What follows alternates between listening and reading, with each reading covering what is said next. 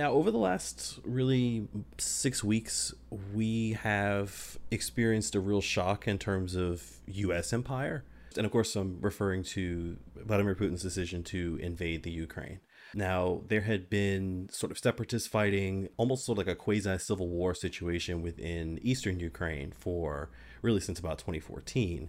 Beyond that, the response to that invasion has been really incredible because we've seen the entire Western world decide to essentially cut out the Russian state and the Russian economy clear out of the world. And while a lot of people are cheering that, and that sounds like a great idea, a great thing to do, for all sorts of reasons, at the end of the day, that makes the US influence over the world smaller. That makes our influence over other organizations, other countries smaller. And so we might feel more powerful now, given that it's just us inside of our little world and we control the US dollar. It looks like anywhere from like Business Insider to AntiWar.com to really anywhere is reporting that the way that US empire is changing is leading to less influence for us, but also more integration of BRICS countries, Brazil, India, China, Russia, South Africa. They're becoming more integrated and they're forming a counterweight to US hegemony. And it looks as though that the US dollar is in trouble in terms of it being the world's reserve currency. And that has its own implications. But really, I just wanted to sort of get your thoughts on the breaking of peace within Europe after almost 80 years of no conflict between major powers within Europe, but also some thoughts about how U.S. empire has reacted to it and sort of where it goes from there.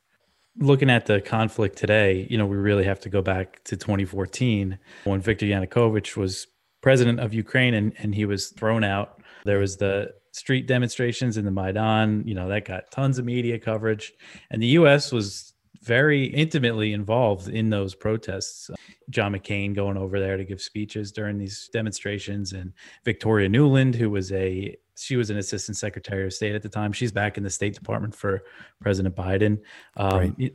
There was a leaked phone call about a week or a few weeks before Yanukovych was actually thrown out between Victoria Nuland and Jeffrey Piat, who was the U.S. ambassador in Ukraine. And they're basically saying, this is the new government. This is who's going to be in charge. And that's what ended up happening.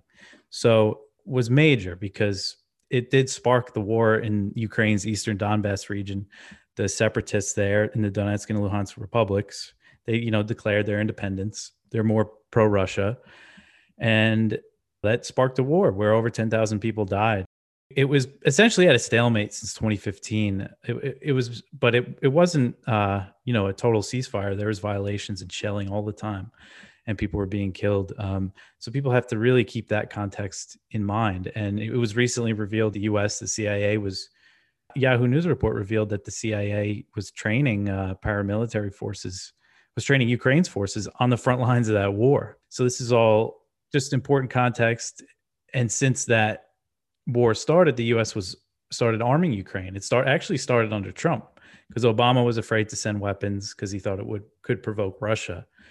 And Trump was the first to send the Javelin anti-tank missiles, which we have now shipped. Thousands and thousands are being sent over there. This is all really important context. And then when you get into the U.S. response, what's really revealing to me is that Secretary of State Antony Blinken, he hasn't spoken with Sergei Lavrov, the Russian foreign minister, since February 15th. That's almost 2 months ago.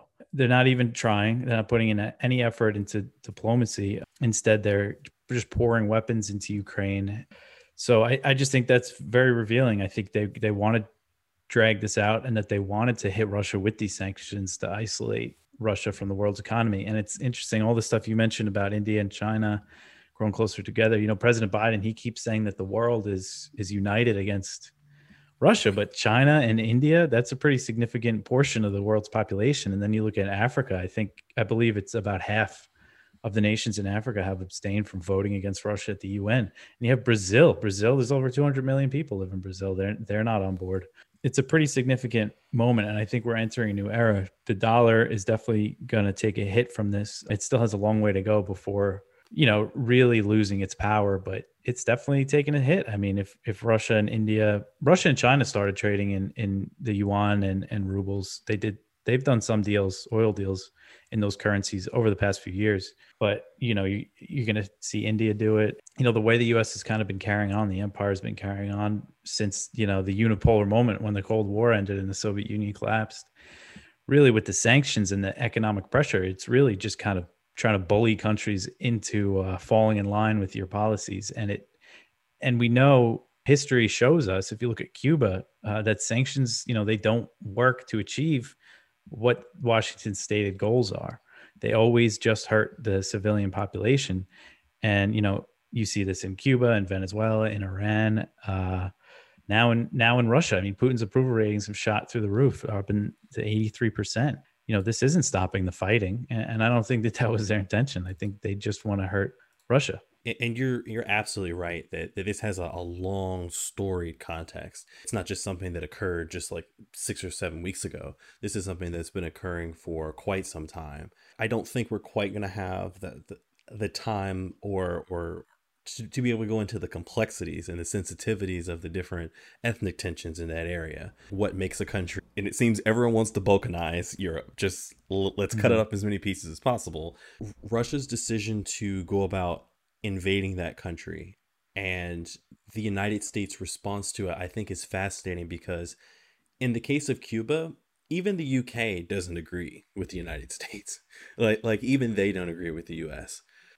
And you have the European Union that actually wants to open up trade. A lot of South America wants to open up trade. The United States is sort of the unilateral country in the world. It's just like, actually, no, we're not doing any of that. So there's that. But what's interesting is this is a coalition effort of over half the world's GDP in terms of like actual production, going after a specific country to isolate them economically. And think about this in terms of just sort of the broader history of Russia, which is sort of an ever expanding project really since 1600s, just going from multiple different parts, different states within Russia, to having like Peter the Great go from being Peter the Great and ruler of all the Russias to there being one state, and that state in particular continuing to try and expand in its immediate area. Even since like Catherine the Great, always tried to expand its immediate area and get resources or claim territory, access to either the Caspian, Black Sea, the Mediterranean, you name it. But I think it is interesting that given the decision by someone like Joe Biden to not only send a lot of these weapons there, to me the feeling, and people like Ilhan Omar, speaking of people on the left within the House, actually along with someone else, actually voted against having these weapons be sold or at least given to Ukraine, not due to like some sort of like support for Russia's invasion, but due to the idea that's just like, we don't know where these weapons are going to go. And they essentially stated, I don't think that more weapons, not less, is going to solve this problem. And given the kind of hotbed that Ukraine is, I don't think that we've quite, I'll put it to you this way, I don't think we've quite taken seriously, or I don't think we as a population have been given the opportunity to sort of soberly look at this moment of empire and notice what we're doing and notice the weapons that are pouring into this country, whose hands they're going into and where they're going to end up. But specifically, like in terms of currencies, I think it's a really big deal that they've decided to sidestep that for several reasons. There is sort of a libertarian fixation, a right-wing fixation with the gold standard and with, money having sort of like this sort of fixed way of the world moving. I don't personally subscribe to that.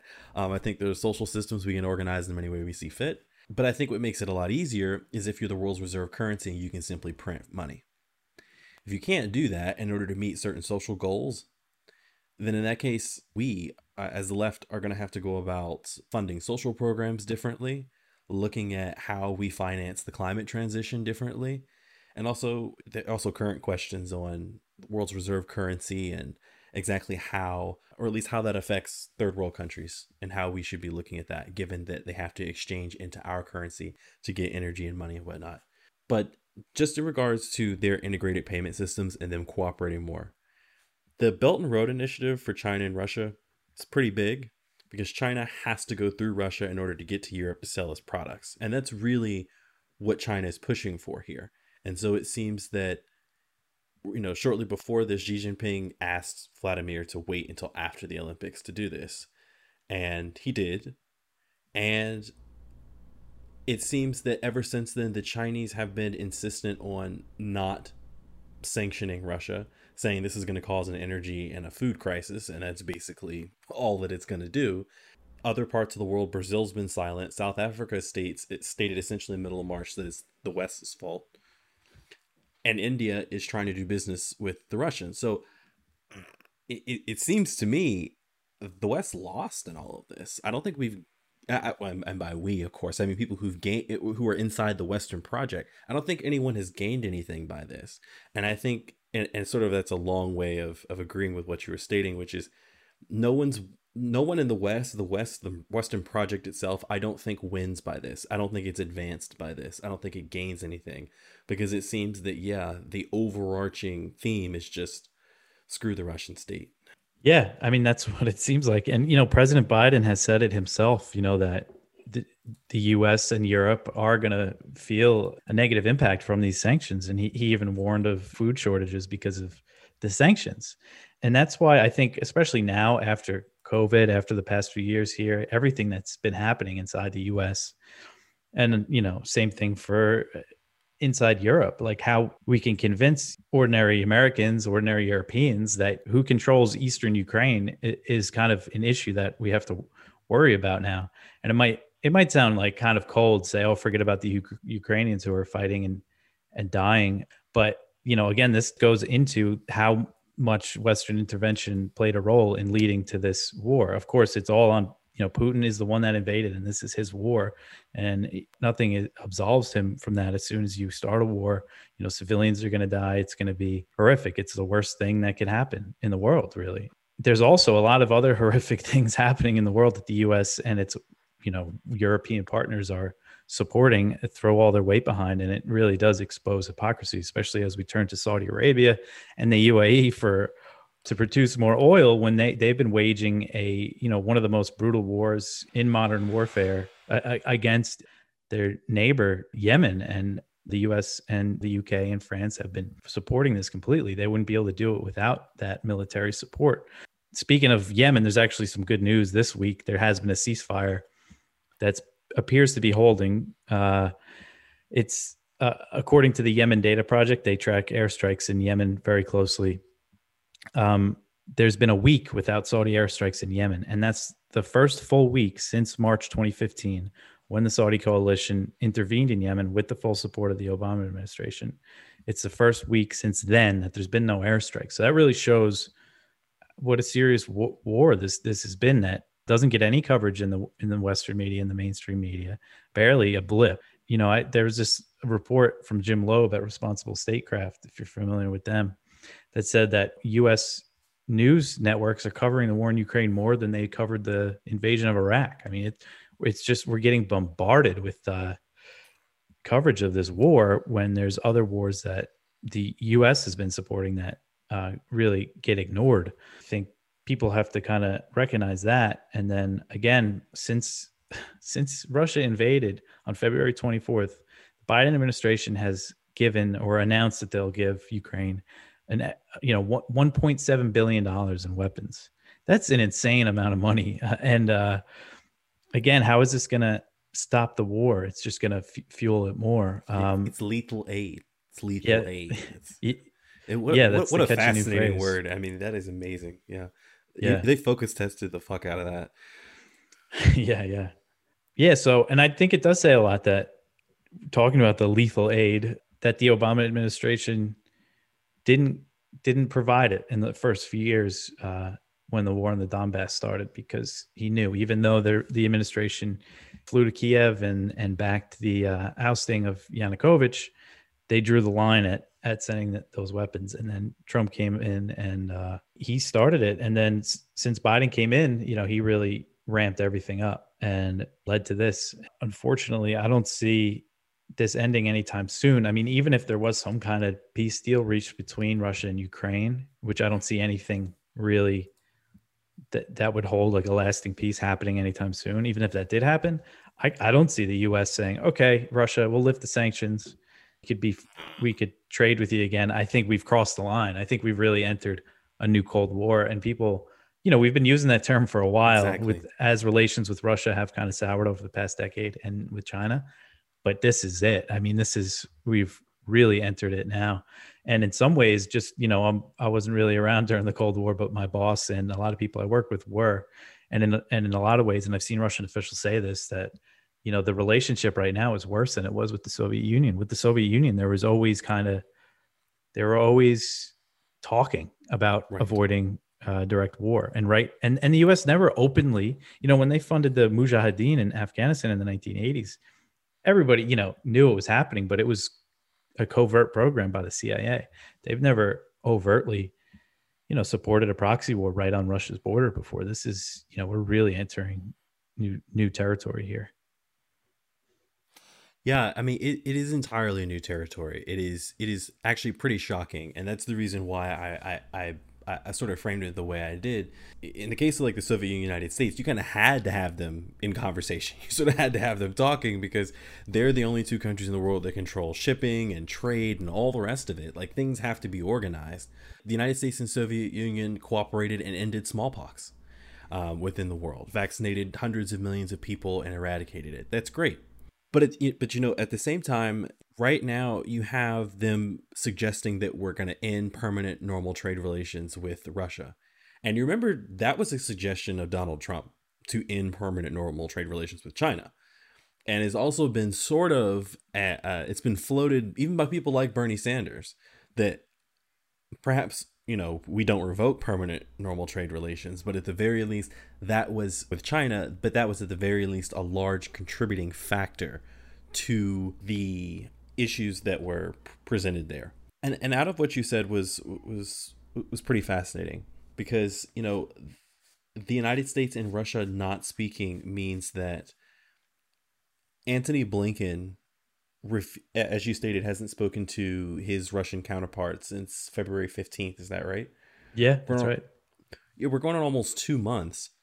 And the United States has essentially stopped no, granted, the United States had sanctions on the Soviet Union in regards to weapons and certain technologies. You can't do certain sorts of things. But like, you can't trade in the US dollar?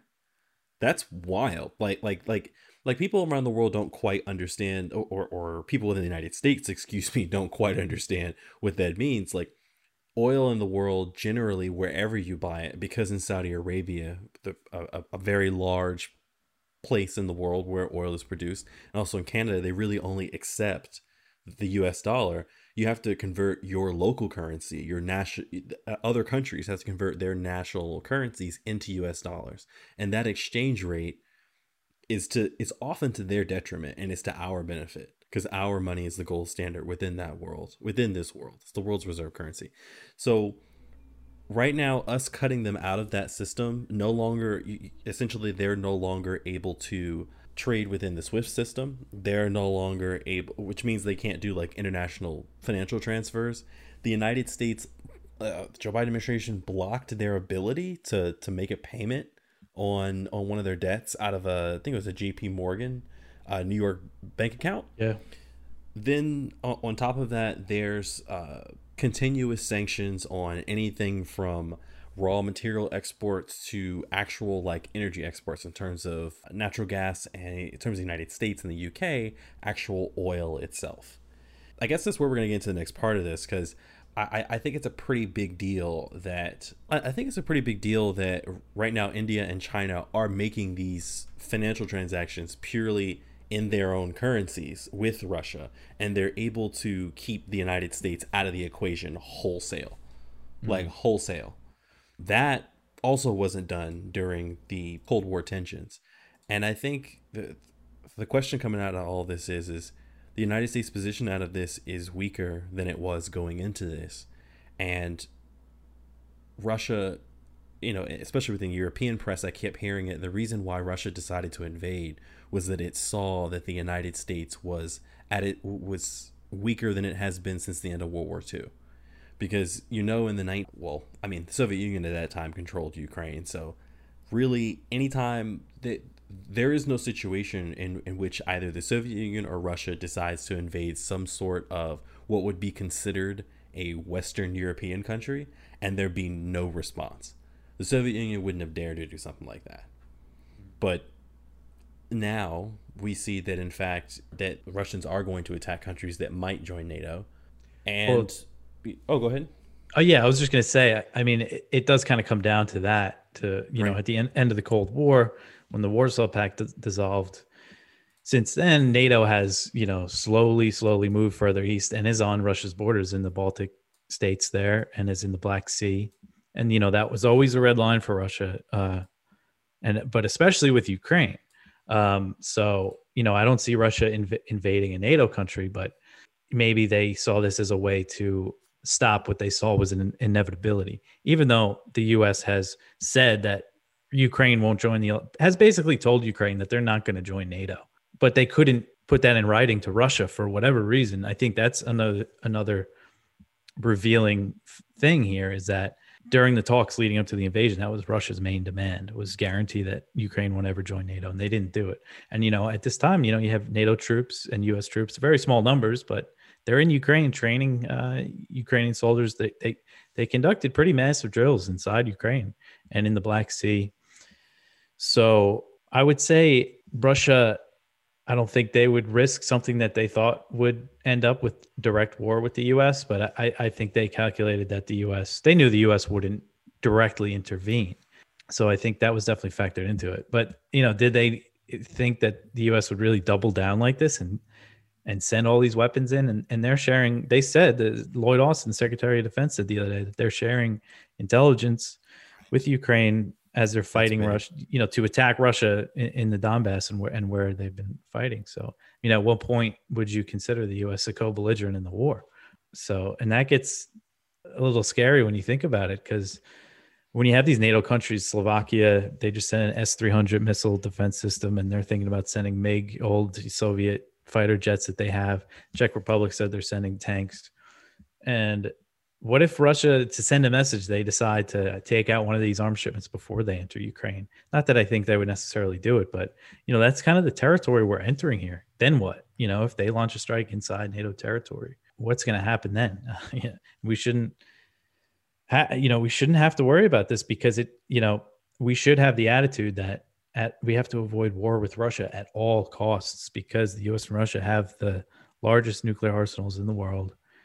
It could mean the end of the world. But unfortunately, that's not the attitude anymore. And you see it. I mean, they kind of disguise it in a call for a no-fly zone, which would involve the U.S. and NATO shooting down Russian planes. And not only that, but also shooting Russian air defenses inside Russia that could, and Russia can hit targets from inside Russian territory from their surface air missiles. They can hit targets in all of Ukraine. So if you want to enforce that no-fly zone, you have to really take out some Russian missiles, and then there's no way around that being direct war with Russia. Right. No, there is no way around that. And that's sort of the thing it's wild to me about all of this, is that, in fact, Russia did decide to cross that line into that country that is so close to them, and they do have a very long storied history with. It is interesting that they decided to do that because they also stated to the United States that providing Ukraine with these weapons, or at the very least that providing them with the planes that Poland wanted to give them, would make the United States a co-belligerent. It would make the United States a party to this war. And that, in the quote unquote in the West, at least within the United States press, was seen as a huge movement. Just like, wait, what?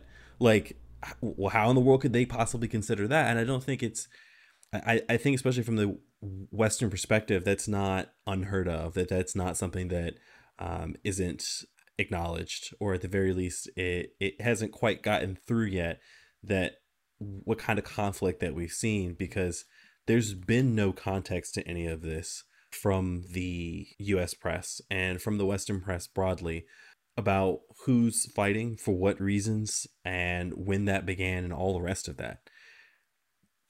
At the same time, these other countries are, China is ascendant within the world economic order. China is going to be if not already the wealthiest country in the world per capita, and if not total. I know they're going to keep moving forward, but at the same time, they grew at 8.1% last year. They're not, and granted, they have COVID issues now, and that's an entirely different conversation. But for the long part of this, for the long shot, they are quite capable of becoming a world power, if not the world superpower. And at this point, they're sort of sitting on the sidelines, and the way that they view this is they essentially have to just keep the peace with Russia and the rest of the world, because at the same time, they have to keep the Russian state happy in order to actually get products through Russia, but they also have to keep the European Union happy enough to make sure that products actually get in the European Union that are Chinese in order to be sold. Large swaths of Africa depend on Russian wheat exports for food. Large parts of the world depend on them for energy imports. You can't just decide that you're just going to cut off the pipeline. That's not quite how the economy works. I know there are quite a few leftists online who thought that, like, we nationalize oil and immediately we'd be able to, solve all our shortage issues. And it's like, I'm so sorry that you thought that nationalizing oil thinks that we can just use every drop from under us. That's not quite how that moves. But it is interesting that there are serious movements in terms of world trade, and that China has decided essentially that they are going to stick with the Russian horse that they rode in on. I mean, I think personally, Xi thinks this has been completely fucked up. And me personally, I think the invasion itself was fucked up. Like, I think it's ridiculous, and I don't want to sound too callous or cold about it, but the idea that you have a country of that size, almost 40 million people, and you got like a military of like 200,000 sitting on the border. It's like the Soviet Union used to boast the world's largest standing military, like army. Like, what are you 200,000? Like what are you doing with that? Like, you're not going to take over an entire society. And from what it seems like, U.S. intelligence and Russian intelligence thought, like, oh, it'll just collapse. Like the entire Ukrainian front will collapse, and we'll just be able to sweep in and take the country. And that's not what happened. And now it's turned into this very prolonged, ugly fight where it seems that there are massacres that are occurring behind Russian lines as of this weekend. And also now there is suspicion and calls of chemical weapon use. Yeah, I think there's kind of a misnomer, I think, in the understanding of the invasion of Ukraine. I think it's pretty clear from the way that they went in that they weren't trying to conquer the whole country like the U.S. said, like the media says. And they definitely took some significant losses. I mean, they admit that they've lost over 1,000 troops, which is pretty significant. And there's been a lot of pictures. It's tough. There's so much stuff to sift through when there's a war like this. Pictures and videos, you don't know what's what. But I've seen a lot of pictures of burnt out Russian tanks, that were taken out. But one thing that's pretty telling, so Russia says that they never planned a full assault on Kiev. And then the Western narrative is kind of that Ukraine beat them back and they were defeated and they retreated. But something that people have to recognize is that Russia has still not unleashed, the full power of their air force. They didn't unleash it on Kiev or, Kharkiv, these northern cities. There was a report in Newsweek from Will Arkin. He quoted an official in the Defense Intelligence Agency, which is the Pentagon's intelligence agency, saying this back in March, that it could be a lot, like saying that Putin was holding back in these cities, not in, Mariupol, that city's under siege. And to kind of illustrate this, Arkin pointed out the first 24 days of Russia's invasion of Ukraine, they dropped less bombs and launched less missiles than the U.S. did in the first day of the invasion of Iraq. The invasion of Iraq was a regime change operation. They completely put Baghdad under siege. Yeah. So, and I'm not excusing anything, because civilians, if they're not intentionally targeting civilian areas, civilians will always die in war. That's the nature of war. That's why it should never be unleashed. I do think that there is kind of this, people are kind of looking at it wrong. And now Russia's saying that they're going to focus on the Donbass region. And a lot of people say this is them kind of walking it back. But, and then when it comes to the civilian deaths, like there's definitely reports of civilians being killed. But again, it doesn't seem like it's a top down thing. Like Putin ordered for these civilians areas to be leveled. I just don't see that. But and then with the chemical weapons right now, that claim just came from the Azov battalion inside Mariupol, which is the neo-Nazi militia that's part of Ukraine's National Guard now. And even I was reading a lot about this right before we talked. Ukrainian officials and U.S. officials are pretty much saying it's unconfirmed. So yeah, and that's the thing. It's tricky with this because there's definitely people in the camp that want to believe everything Russia says and says Russia can do no wrong. And then there's the other side that's just ready, which is, the mainstream media, which is ready to believe everything Ukraine says. And people do have to recognize that Ukraine has an interest of getting the U.S. They want the U.S. and NATO to intervene. And then Russia, of course, has an interest in downplaying everything and saying, no, not one civilian was killed in Bucha. Well, it's pretty clear that some were. Right. But, Right. How they were killed, we don't really know. Everybody, I think there was one drone footage of a bicyclist getting killed by Russian forces. But, that mass grave that they say they found of 300 civilians, we don't know exactly how they died. There's a good chance they were killed just in the fighting, as civilians do die when there's battles in their, near their homes and stuff. So, but again, I'm not trying to excuse anything because horrible, horrific things happen. And it's definitely possible that Russian troops could have just slaughtered civilians on their way out. Hopefully we'll find out the real story one day. But, sometimes it feels like, these days with the internet and kind of all the disinformation that's put out, even after the fact, years later, there's still one side that believes something and the other side that says something totally different.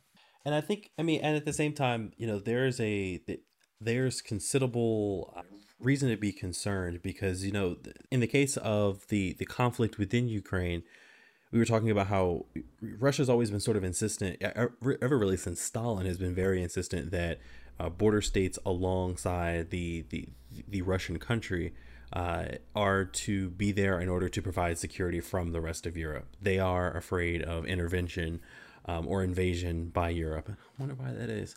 There's a very long storied history of Western powers, whether it be Germany in particular twice, but also the United Kingdom, Japan, France, and the United States did intervene within the Russian Civil War within the late 19 teens, early 1920s.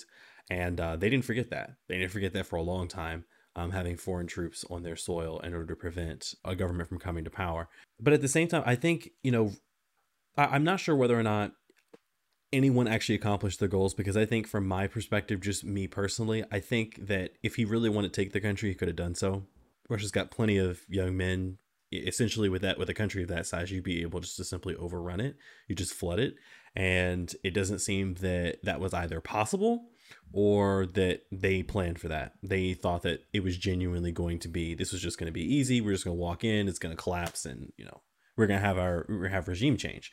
Because it seems pretty clear from what's gone on, or at least what's been said within the Russian state, that they were looking for regime change.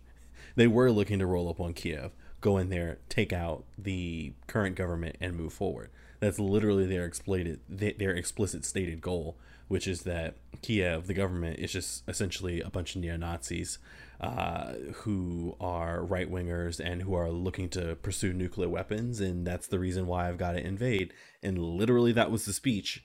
As soon as that speech was done, bombs started falling within Ukraine. So I'm not sure if anyone's goals were actually met in this, because in this sort of conflict, regardless of whether or not Ukraine actually joins NATO, I think the effect is largely the same, if not even more extreme now, because of the amount of direct weapons transfers and the kind of assistance that Ukraine is going to receive going into the future.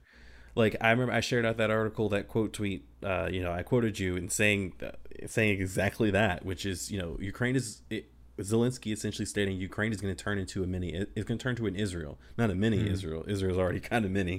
Yeah, a big Israel, he said. Right, a big Israel. It's going to be a security state. And so they are already putting in orders to German manufacturers, United States manufacturers, for their own Iron Dome system. This is empire moves. The tectonic plates move all the time. But at the same time, I think even without NATO, I don't personally think, I don't think I'm going to say that. I don't think this could be done again. But I think for financial reasons, political reasons, it can't be done again, just because of what's going on inside the Russian state. Because I still think that's incredible. I mean, Visa, MasterCard just just cut off, just stop working in the country. Just Yeah, yeah. millions of people just totally abandoned, just no way to get any, like nowhere to get cash, no way to like move around the country, no way to do anything. It's just immediately cut out. But yeah, I think just sort of quickly to say that I don't think either side accomplished their goals. I don't think this played out exactly the way that they thought this was going to. I think the United States empire and also the West is now smaller than it was, obviously, explicitly so, because they're cutting out countries out of the dollar system, out of the world financial system, and the rest of the world is sort of looking around like sort of like a sausage party moment, like, Jesus Christ, you guys are eating kids. It's just like the carrots. So, and also now the Russian empire has not achieved its goals its stated goals is to denazify the country. Apparently that hasn't occurred just yet. I don't think that either side is going to be able to accomplish their goals. So at the end of the day, what kind of world are we setting up moving into this? Because as you stated, this is beyond even the Cold War. Yeah, I mean, it's tough to say what things are going to look like, in the future. I don't see this war stopping until at least Russia takes control of the Donbass, which could take a while. It could happen quicker than we think. They haven't really launched a new major offensive yet. I think the Ukraine is warning that they're prepared for it, so we could see some real big battles now. Let's say they take the Donbass and then they sign some kind of ceasefire, and it would probably be kind of like a frozen conflict, kind of like a Nagorno-Karabakh between Azerbaijan and the ethnic Armenians there. It'll be really tense, and I don't think the sanctions are going to be lifted. So it really all depends on the deal that Ukraine and Russia sign, though, because right now, they've been in negotiations, and Ukraine said that they offered not to give up their plans to join NATO, but they also want security guarantees that are like NATO's Article 5, which outlines that an attack on one member of NATO is an attack on the entire alliance. It's the Mutual Defense Clause. So they want NATO guarantees without NATO. So I can't see Russia ever going for that. But that's where I think, the role of the US and NATO really comes in, because Russia's demands right now, denazification and demilitarization is very vague, but it seems like in the negotiations, they've kind of dropped that. They basically want Crimea to be recognized as Russian territory, Donbass to be recognized as independent, which is kind of de facto recognizing it as Russia, because the only way they'll be able to keep their independence is with Russia's support. And they want neutrality, and they do want, I think, Ukraine to shrink its military, which will be a hard sell after all this. But right, yeah, exactly.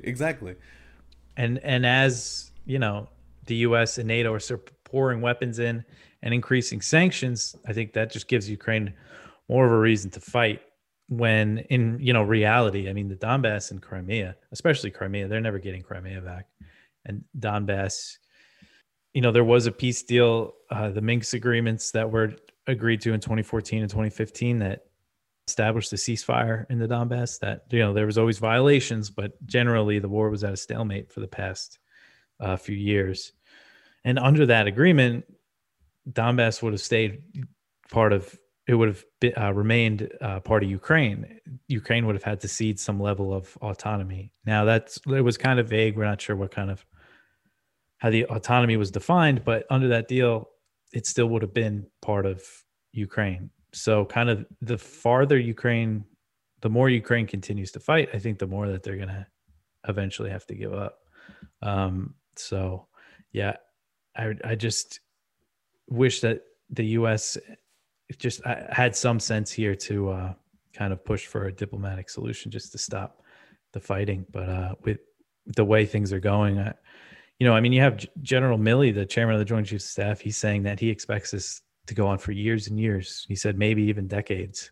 So, that's what they're preparing for. They want to arm an insurgency against Russia on Russia's border. There was reports in the New York Times about this before Russia invaded back in January, that the Biden administration was considering funding an insurgency.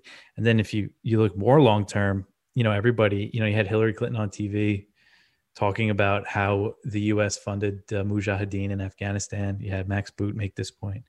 You have all these officials, people in Congress saying, yeah, we did it in Afghanistan. How did that end up? They never finish the scenario there. Well, that ended up, the Mujahideen turned into the Taliban, and then bin Laden and his fighters were there, and that really radicalized them and gave them, their first big battle. And then they turned their focus on the U.S. And now, I mean, there are very extremist elements within Ukraine's armed forces, literal Nazis. And, we're really just ignoring them. Or there's been a lot of articles in the mainstream press kind of downplaying, the Azov battalion and saying, oh, they used to be Nazis, but they're not really Nazis anymore. And again, I'm sure. Yeah. And it's not, I think Putin, definitely, the Russians definitely exaggerate the Nazi presence in Ukraine, but it is very real and they are influential. And as war goes on, as more people are fighting and dying and there's more violence, it's the extremist elements that are going to get more emboldened. That's just the way war works. So they're probably going to become more influential in the country than they were before. And that's also gets into Zelensky, the president. Him giving anything up right now is political suicide. If he said, okay, here's Donbass, here's Crimea, he would have to probably flee the country. I would. So, because that was, when he was elected, he ran on making peace with the separatists, but he came under so much pressure kind of from the nationalist forces that he never did that, which was pretty unfortunate. So that's where we are now. Hammers shatter things. The worst always make it through and usually make it to the top. So yeah, and in a warlike situation, it's almost like a colonial situation. Eventually, you get to a point where it's just warlords and it's just killers left. There's no one to reason with. There's no more negotiation. There's no diplomacy to be had. And I hope we don't reach that situation within the Ukraine. And I certainly, especially early, I very much so hoped that this could be stopped, that this could simply be reversed. This could simply go back to the way it was. And unfortunately, that is not how this is going to work, how any of it is going to work. Russia's invasion of Ukraine, the Ukrainians' response to it and the kind of destruction that they face, but also the geopolitics of it and how everything has begun to shift. Because now because Joe Biden's throwing the Chinese a few bones. He's taking tariffs off of certain Chinese products like semiconductors, I know, and in my work, graphics cards have become a lot less expensive, and so everyone's excited. Tariffs on other products have come down. He's also, and the Chinese are also opening up certain sectors of their government to United States cooperation. It seems they're trying the carrot for now with China when it comes to the Biden administration. With China, it's just another example of how kind of short-sighted their sanctions are. There was reports that said Russia asked China for military assistance about last month, and that actually turned out to be not true. There was another report in NBC News last week that cited a few U.S. officials who said the Biden administration has been sharing information based on like low-level intelligence stuff that they didn't have evidence to back up to the media as part of like an information war against Russia. And then they admitted it to the media, which was very strange. But one of the stories that they said wasn't based on hard evidence, as these officials said to NBC News, was this idea that Russia asked China for military assistance. But anyway, you had that, and then you have Jake Sullivan, the National Security Advisor. He's been warning China, don't help Russia evade our sanctions or else. And then around this time that they were talking to China, they put new sanctions on Chinese officials. I forget, they said just for like vague human rights abuses. They didn't even mention anything specific.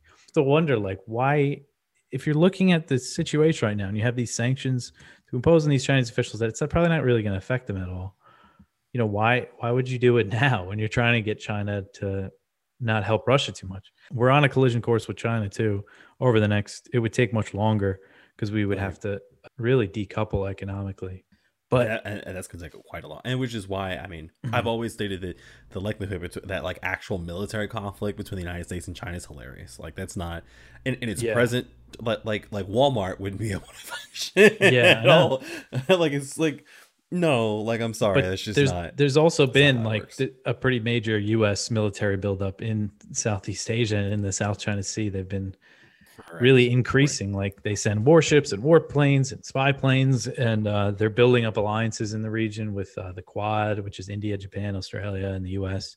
They've been doing more military exercises. Biden has his eyes on this new They actually signed a new deal with Australia that's going to Mm-hmm. get them nuclear powered submarines. Mm-hmm. And the Pentagon, they recently released their new national defense strategy that they put out every few years.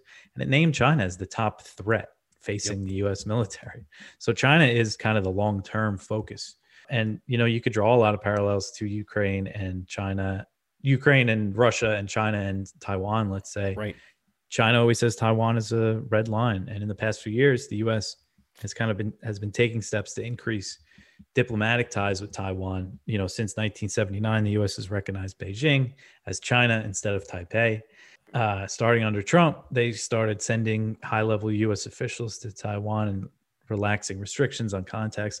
And that stuff, I think, angers China more than the U.S. warships that are patrolling their coast. And they've been warning. And China's new ambassador in the U.S. warned back in January. He said, U.S. support for Taiwan is like the surest way for a war between the U.S. and China to ever happen, is if what he said, the so-called independence forces in Taiwan, if they're emboldened by the U.S., that can lead to war with China and the U.S. And I think those red lines should be taken seriously, as that should be the lesson from Ukraine, is that same with Russia. The U.S. under no circumstances can go to war with China. They have enough nukes.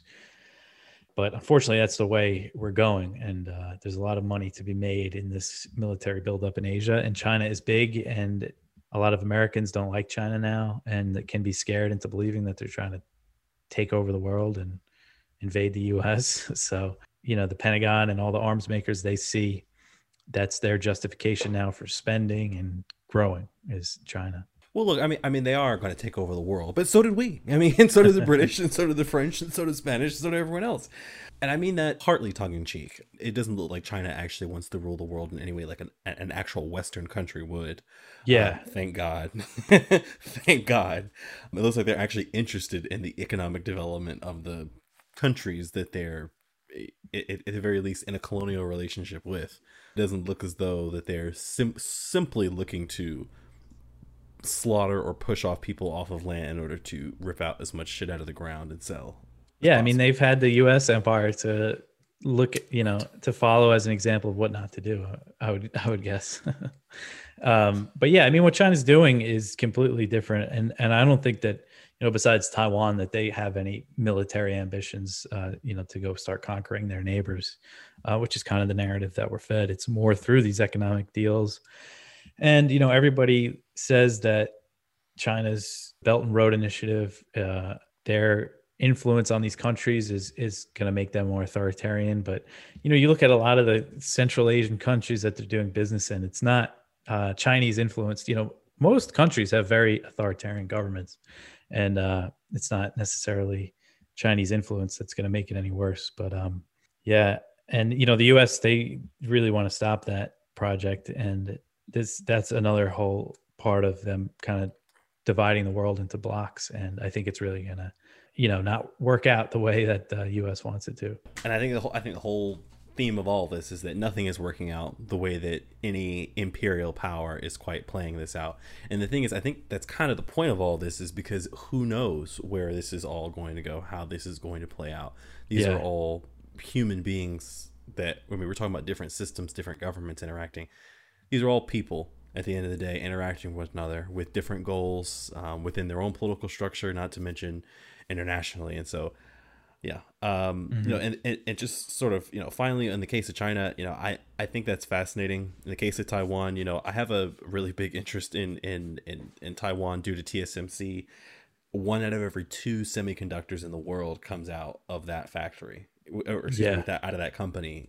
And specifically Taiwan, the country itself. And it's this small little island nation. And so, I proposed several different things. The United States having its own national foundry, because I don't think at all that we should be depending on those foreign sources for the reasons that we found out over the pandemic. But at the same time, yes, I think that if there is, that Mao stopped at Taiwan. Mao conquered a big part of Manchuria, even got it back from Russia and the Soviet Union, right? Even he stopped at Taiwan. Well, part of the reason why he stopped was because the U.S. Navy stopped him. Right. I was just about to say.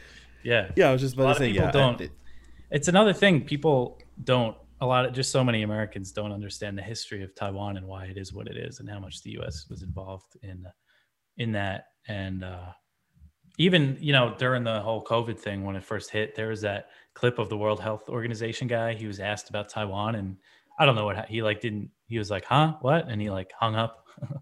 because Taiwan isn't recognized as a country. But the U.S. doesn't recognize Taiwan as a country, and I think a lot of Americans didn't realize that. I've told that to some of my friends who didn't even know. Like that was kind of shocking to me, just how little of a grip people have on that situation.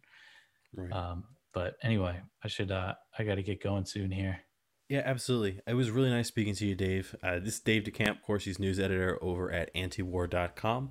I'll make sure to put that down in the description. It was really nice speaking to you, Dave. Hopefully we can talk again sometime. Yeah, it was good talking to you. Good meeting you. And yeah, people should check out antiwar.com. You mentioned in the beginning, we are libertarian for the most part, like our staff is, but we run opinion pieces from people from we work with a bunch of leftists and run opinion pieces all over the political spectrum. And I focus on news coverage that I kind of try to keep our opinions, out of it. And it's kind of just watered down news coverage in the context of the empire. People could check it out, antiwar.com.